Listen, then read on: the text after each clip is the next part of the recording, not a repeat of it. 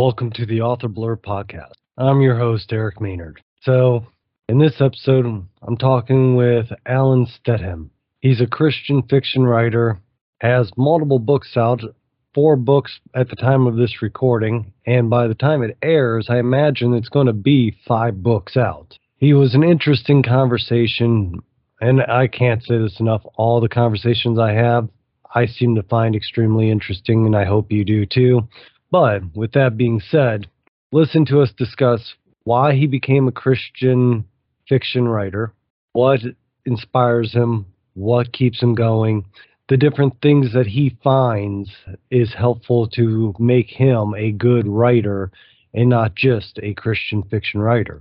So I think you're going to enjoy this. I think it's going to be interesting to listen to his point of view and the ways that he addresses the genre that he's in. So with that being said, I hope you enjoy it. I hope you stick through it. And forgive that, but I hope at the end of the show, you enjoyed enough to give me a review, tell other people about me. Telling people is usually the fastest and best way to help grow the show. And the more you grow the show, the more I can do for you. So thank you again, and I'll talk to you at the end of the show. So I'm here with Alan, and Alan has 4 books out now. And if you're listening to this past July, it'll be 5 books. But Alan, he has an interesting background with being in a band since I think I read 97, writes songs. Him and his wife both are in the music world in that sense.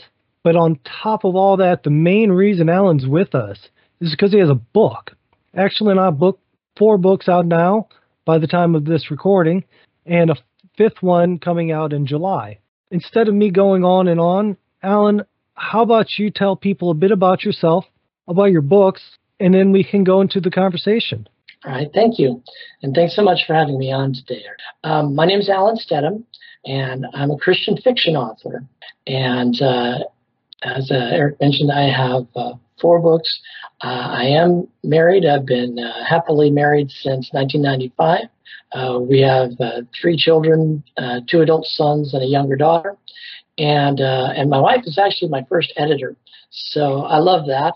And but I am a traditionally published author with Ambassador International. It's a small Christian publisher.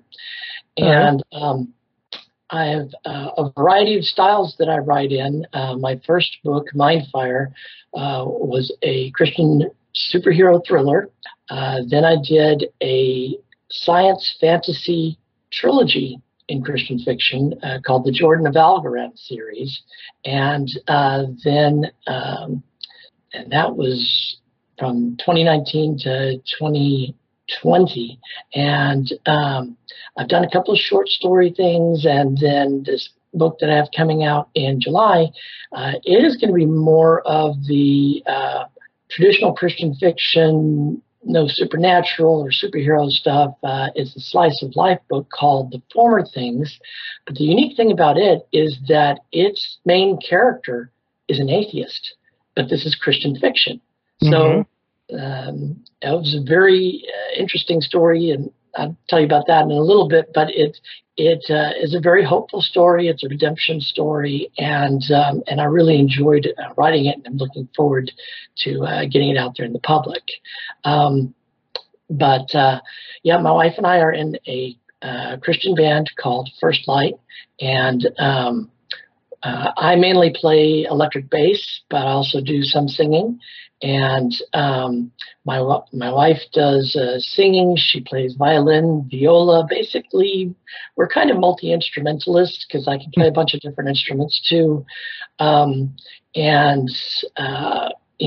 Between family and the writing and church and day jobs and everything, it's a pretty busy life, but I love it. The Lord has really blessed us to do what we do and to stay sane in a crazy world. Well, that sounds good, and I can see that's a difficult thing, especially with today's world. So with that, what got you? I can definitely, from listening to you and the bit I've read about you online, I can tell you're very heavily into the Christian life. what actually got you to decide, because Christian fiction is not a big market from where I've seen it. Mm-hmm. The biggest Christian fiction I think I've ever read has been The Witch, the Lion, and the Wardrobe. Mm-hmm. C.S. Lewis, yeah. Yep. And I've read other works of his, but I mean, that to me has been the largest Christian fiction and really the first one that comes to my mind. Other than that, you don't really see a whole lot out there. So what made you think or got you into writing Christian fiction? That's a great question. I actually started out writing comic books as a kid. I wrote and penciled on typing paper. I started at 10 years old, and I'd actually started reading, the DC and the Marvel comics back in the late 70s, and I liked it so much. But I started critiquing them in class. I remember this as like a 9-year-old, and so some other kid got annoyed with me and said, "Well, if you don't like it, why don't you make your own?" I'm like, "Okay." so I came up with some original characters based on me and my friends at that time. It changed over time. But the important thing and how that ties into how I got into Christian fiction is that I kept at this because I would write these as I went. I was the ultimate pantser, as they call it, writing by the seat of your pants. Right.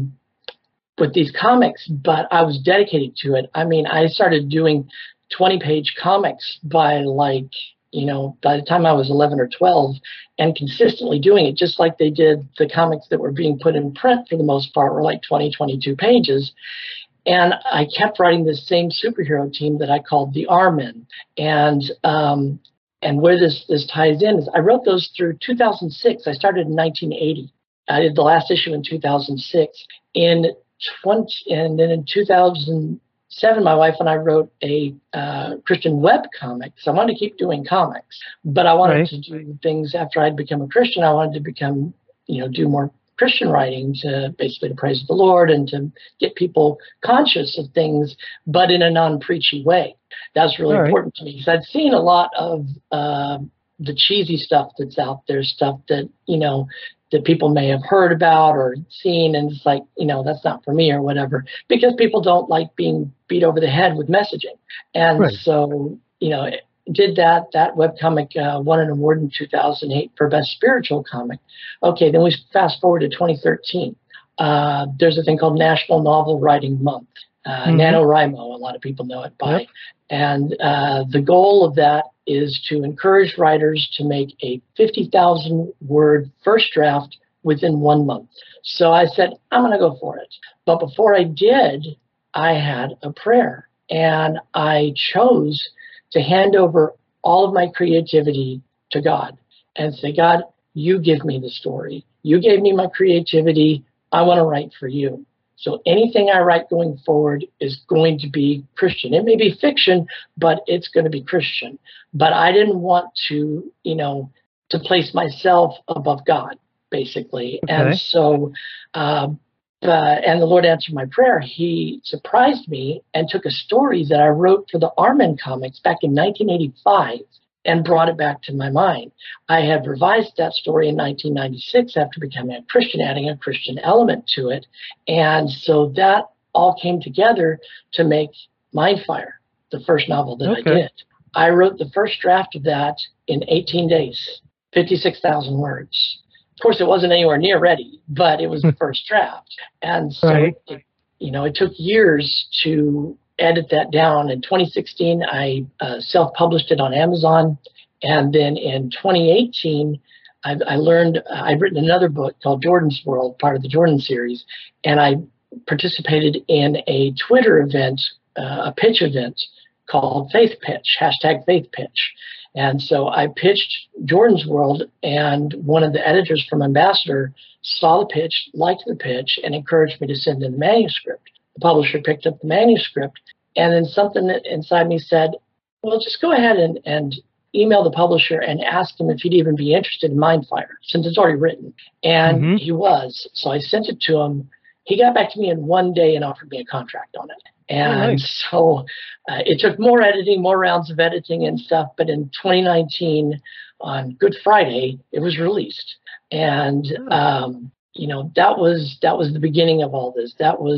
That's how things transitioned. But I had to make that choice that I was going to write Christian fiction. And Mindfire, you probably saw on my website, and people will see when they go to my website, alansteadham.com. My motto is real period, intense period, fiction for the soul. I don't write cheesy stuff.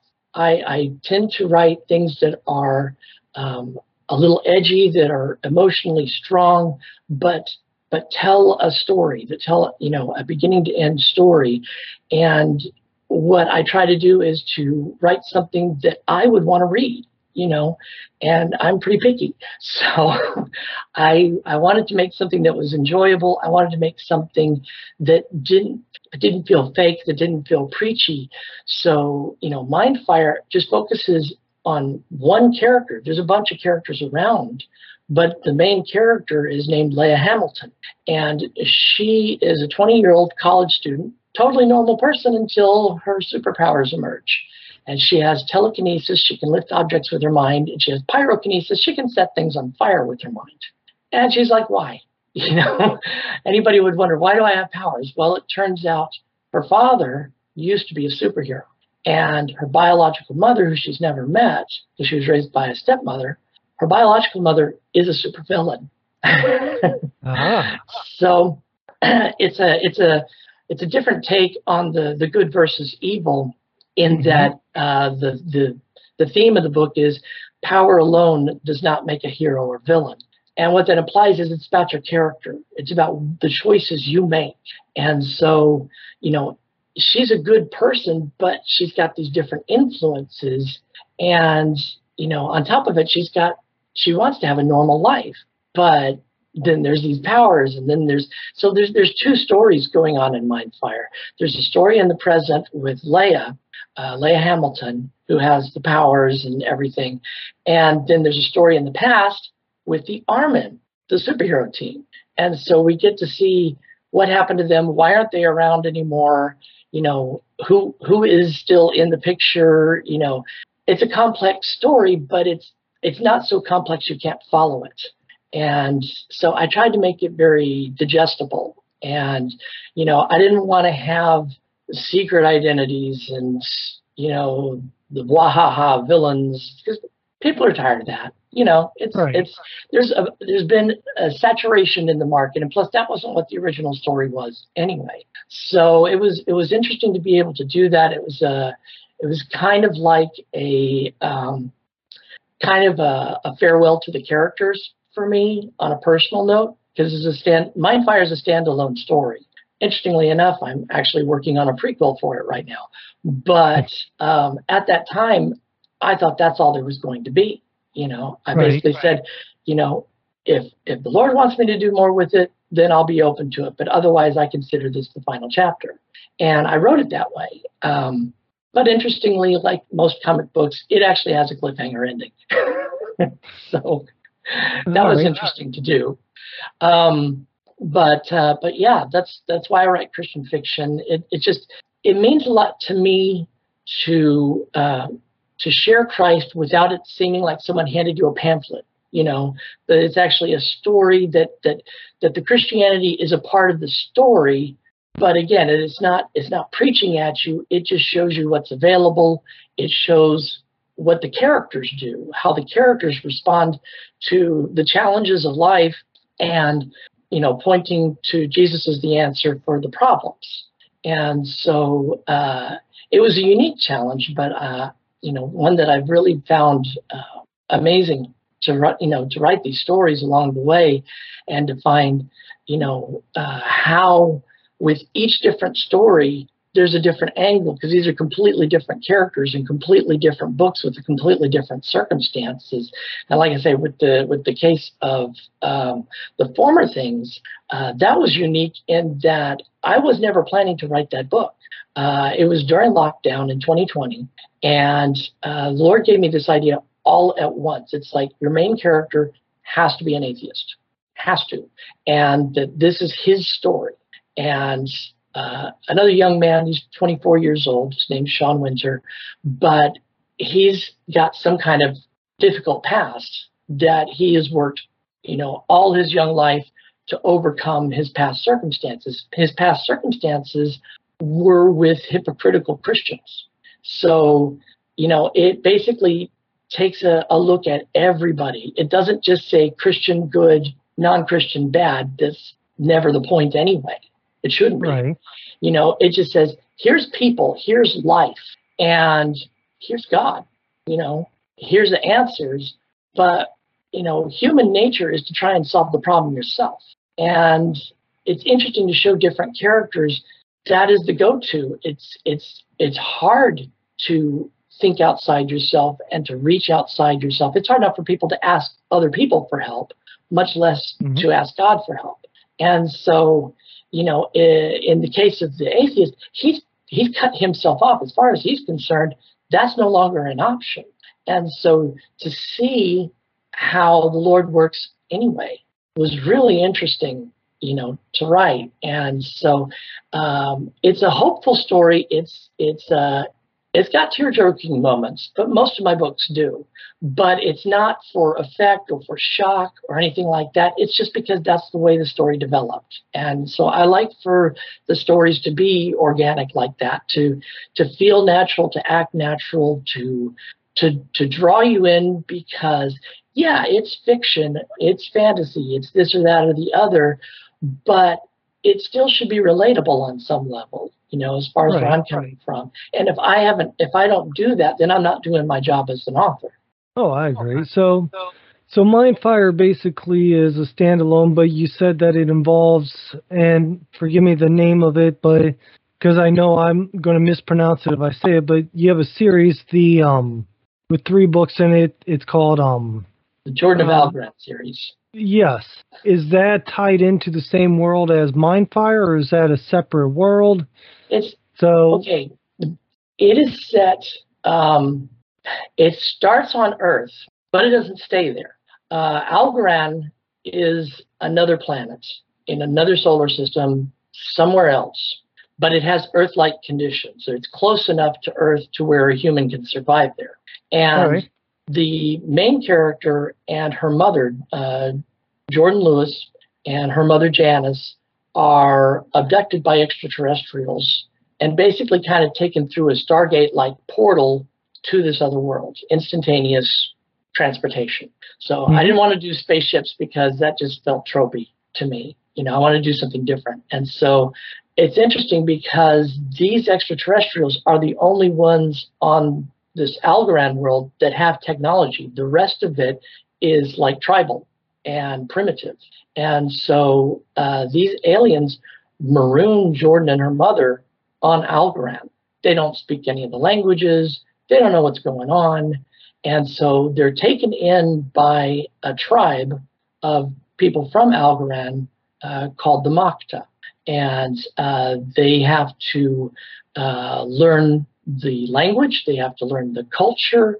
They have to basically start over on Algoran. And when we give the intro to this in the prologue, and then the book actually starts 4 years after they've been there. And so Jordan was 17 when she was abducted and marooned there. She's 21 when the story starts. And in the Makta, the young people hunt for the food because they're younger, they're stronger, and they're probably more risk-taking, and they don't have families yet or anything, so they're the best suited to go out and, hunt for meat for the tribe. And then, others gather the vegetables and what have you. And so it shows life inside there, but then Jordan, being a human on an alien world, still as part of this culture has to decide, well, what do I want to make of my life? She can't be a huntress forever. So, is she going to choose a mate from among the Makta? Is that even possible? And what is she going to do with her life? And then along the way, she finds out that the aliens that brought her there may actually live on the other side of the planet. So she kind of takes a hero's journey with 3 of her fellow hunters to go and, she doesn't have the teleporters. They don't have ships or anything. They have to trek by foot across this planet to go through and interact with other peoples, other races, other situations throughout this world, and they don't know what they're going to face. That was the fun in writing Jordan's World, was to basically, I wanted to actually write a fantasy novel, but I'm a Star Trek geek, and it's just kind of in my DNA that space and aliens and things have to be in there or it won't work. Same thing, I wanted to write Westerns for a while, and I ended up writing a space Western, which was awesome. But, with this case, I wanted to write fantasy, but I wasn't feeling it. And so the only way I could write fantasy was in an alien environment. Then it made sense to me for some reason. And so I was able to develop these cultures. Each people on this world have their own culture and their own language. And some of them are similar and some of them aren't similar. Some are warlike, some are peaceful, just like everywhere else. And so it was interesting to show this world, and even coming up with different terms for the same things that we might call, an earthquake here, they call a land shake there. Just coming up with these new terms and stuff, and to create a world you could immerse yourself in.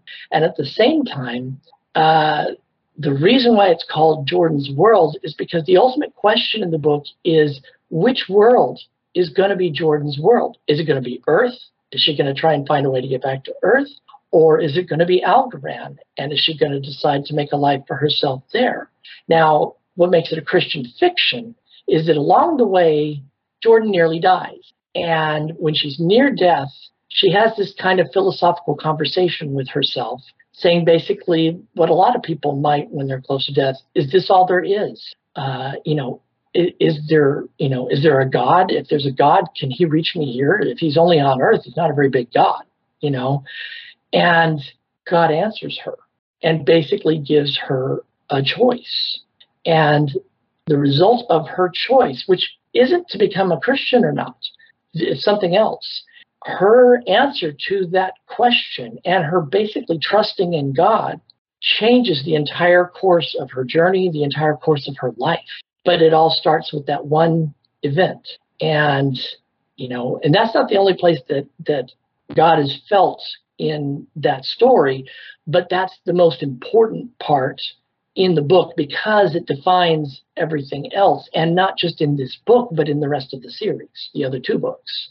So it's very interesting to, like I said, each story provides its own opportunity to share and to highlight, how is this character going to react? How is this character, how are they going to make their decisions? What's going on with them?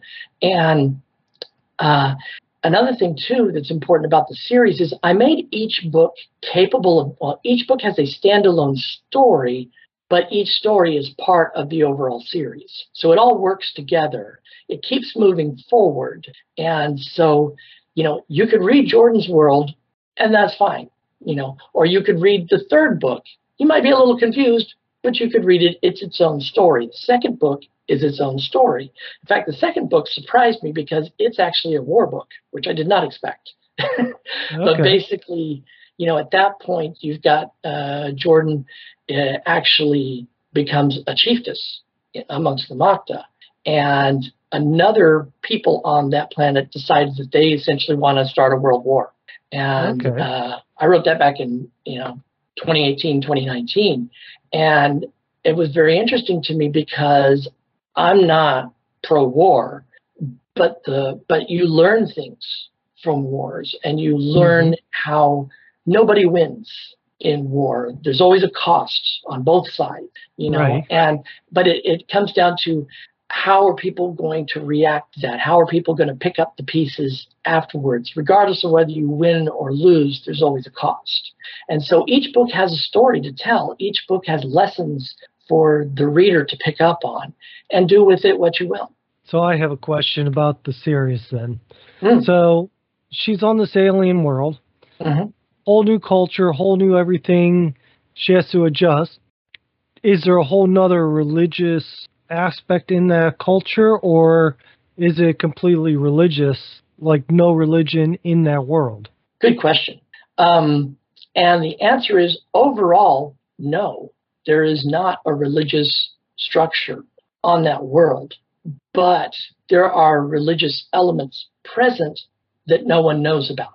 And that was interesting to work with. But yeah, essentially, there's it's kind of again, like, I mean, I know in even in primitive societies from long ago that there were religious elements, but a lot of that has to do with what we know about Earth and what we know about humans.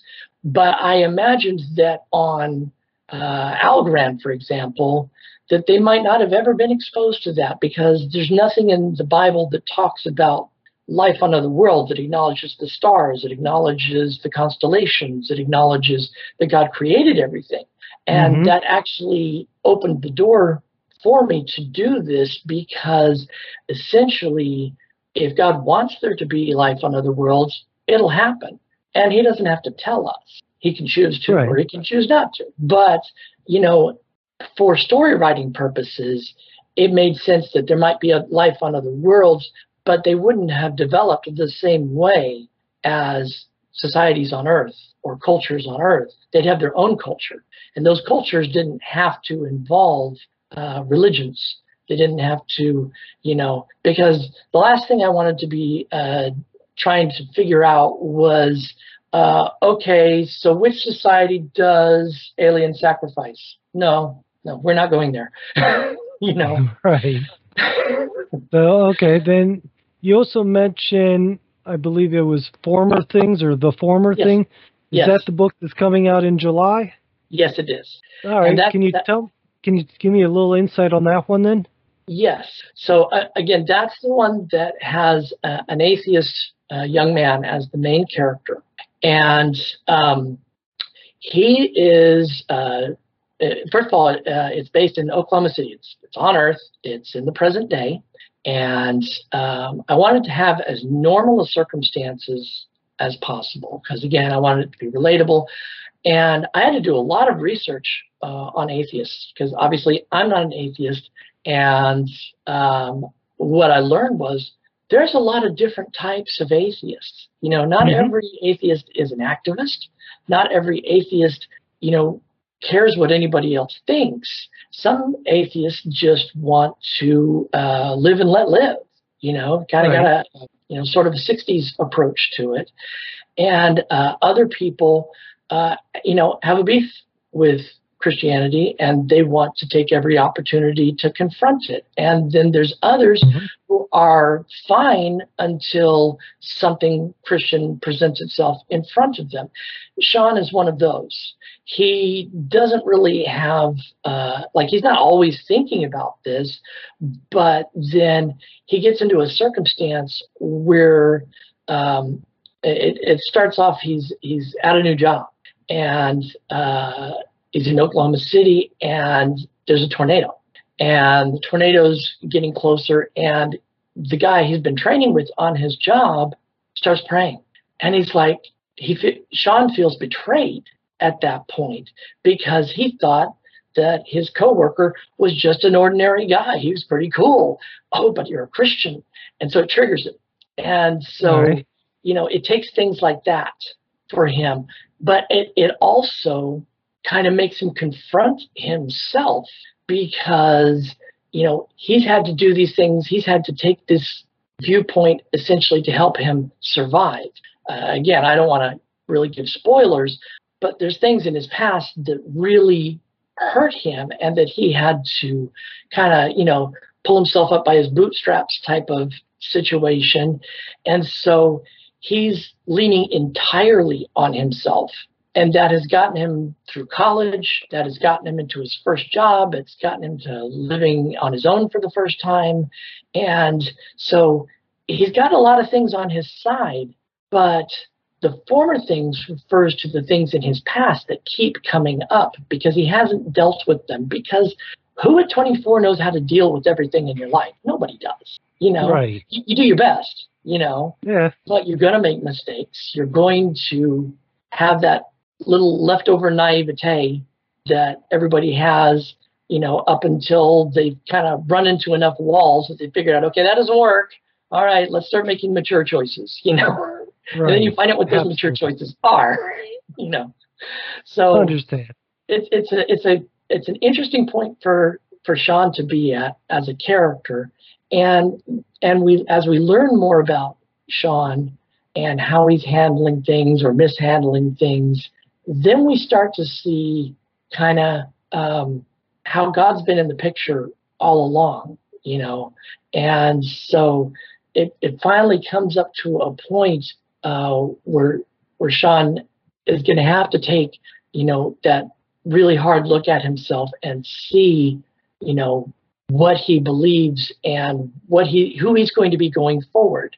I really like to write for the new adult audience, which is typically 18 to 30, because it's before you've really got kind of cemented in your views about things. Because usually by 40 or 50, we kind of know what we think and believe, but at 18 and even a little younger, you're still searching for who you are. And I think that that's a really rich area for storytelling. And Right. so I enjoyed that. I enjoyed that particularly with Sean. Sean was a real challenge to me because he's an introvert. I'm an extrovert. So Right. I had to write completely outside of myself. I had to go outside my comfort zone to not only represent an atheist and accurately, I wanted him to be believable, not just some, oh, I can't say those things because that'll hack off this group of people and such. I wanted to make him authentic. That's how the Lord led me to do it. So he's going to say and think things that are probably going to push a few people's buttons, but at the same time, I'm not just trying to reach one audience. I'm trying to make something that anybody, let's say teenager and up, could read. And Right. so, I'm writing for atheists. I'm writing for agnostics. I'm writing for, people of other religions that they might run across this book, read it, and find something that touches them. And, that's the whole point. If you're just writing Christian fiction for Christians, you're literally preaching to the choir. And, Right. I want Christians to read this too, because again, in this one, this book takes a lens to the Christians, takes a mirror to the Christians as well, because there's all kinds of Christians out there. There's Christians that are dedicated to the Lord and doing their very best, and then there's those that are what they call Wednesday Sunday Christians, that they go to church, they do the things, but outside of there there's some question as to how their life actually reflects Christ. And so Right. it's not to be mean to anybody, it's just saying there's all these different kinds of people, and regardless of whether you're a Christian or not, God loves you and God wants good things for you, but he also has the Bible to show us how to get there. And so, I tried to have that come through in my stories.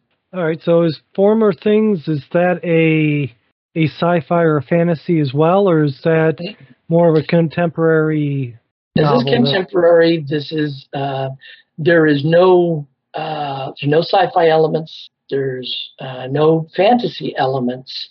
It is what most people would call slice of life or contemporary Christian fiction. And so one of the things that I like about it is that it does have the potential to reach a wider audience than the genres I usually write. But I also think there's a great need for those kinds of stories, because there's one of the things that I am trying to do personally and working with I've gotten to know a lot of Christian fiction authors over the last few years, and I kind of want to change, or maybe in some cases create a new perception of what Christian fiction is. Because like you said, most people know C.S. Lewis. Some people may have recognized the name Frank Peretti or a few other authors out there. Right. But I think, unfortunately, a lot of Christian fiction has been preaching to the choir for a long time. But that's changing. my publisher and a lot of independent authors Christian fiction authors that I know, or independent authors that use Christian allegory and Christian themes, they are writing a whole new generation of books for a new generation of people. And so, we want to get the word out that, this isn't your grandma's Christian fiction anymore, Right. These are written, some are serious, some are funny, some are exciting, some are scary, but they're heartfelt books. And, there's going to be good and bad with all books. It doesn't matter what the genre, but Right. everybody has different tastes. And what, somebody may love this book and the person that reads it next time doesn't get it at all. That's great. That's normal. But Right. at least you want to get it out there that it exists, and then give people a chance to read and decide for themselves. Which is always a good option to do. So it sounds like you're reaching multiple genres, so you can actually reach more people, which is a fantastic thing. And one thing I like hearing is that, unlike a lot of the Christian novels I grew up with other than C.S. Lewis, because C.S. Lewis, a lot of people have said they had no idea that it was a Christian book. So to me, a good Christian fiction book is doing that, where you're not shoving it down their throats or in their face.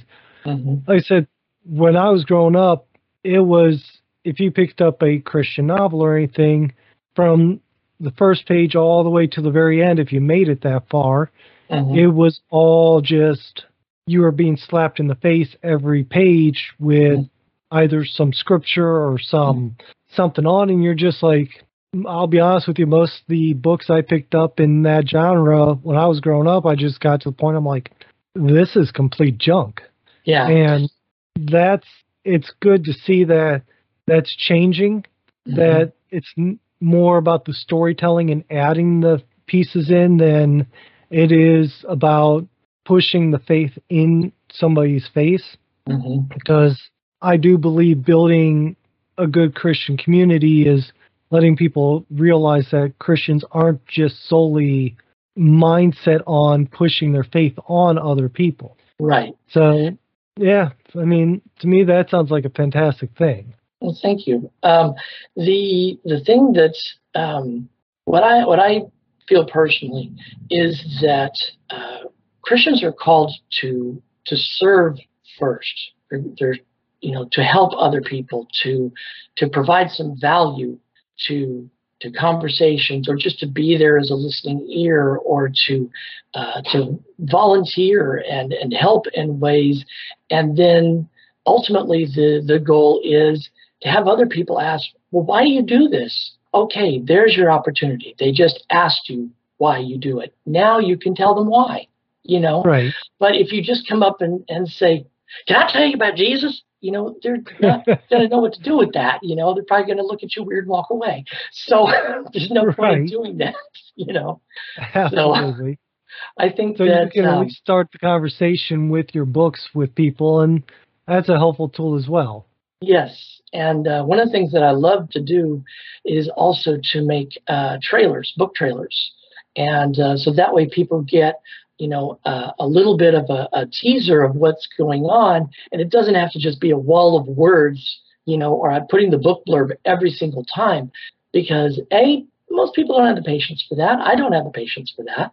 And but if you present a short video of 1 minute, a minute and a half, people will tune in, because we're kind of trained to, oh, well, movies have trailers. Well, okay, cool. A book has a trailer. What's it about? And then you can decide it for yourself. Again, it tells you at the end the website and where to go or where it's available. And that is all you need to do. That's another thing about, Christian fiction today. As with any other market for books, marketing has to change. Marketing is a huge part, and authors have to take on a much larger part of the marketing. You can't just write the book and that's it. You've got to get out there and sell it without selling it, Right. And so doing things like book trailers, participating in events, writing short stories and getting things out there where people can kind of sample what you're about.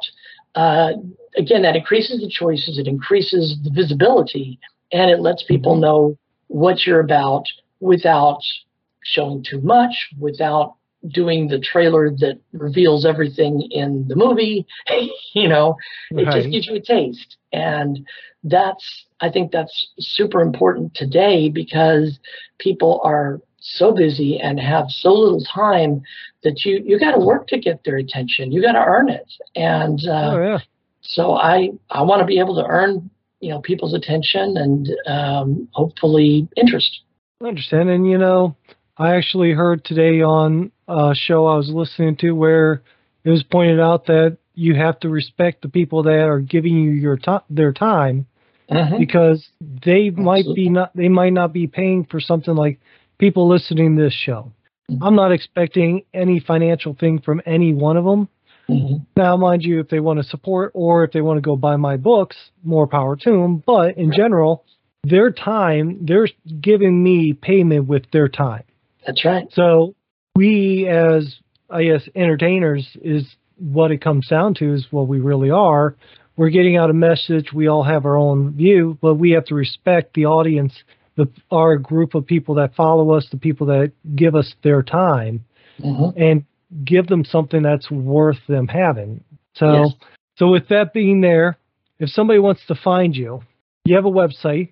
I have your website, all your links and all this that you've given me on authorblurb.com, so they can find you there. Where would you say the best place for somebody to find you if they want to contact you would be? Well, the first place would be my website, which is allensteadham.com, ALLENSTEADHAM.com. And also, I'm on social media. So probably one of the easier ones is Instagram. I'm just at Alan Steadham. On Twitter is another one. I am at Mindfire Novel. That's all one word, Mindfire Novel. And then I have a Facebook page. I have a Facebook reading group on their readers group. That can all be reached through either the links on the Author Blurb page or on my website. I have the links to all. So perfect. So with that being said, I do really appreciate you being here. I don't want to take up too much of your time. So you and I have been talking for about almost an hour now, I think.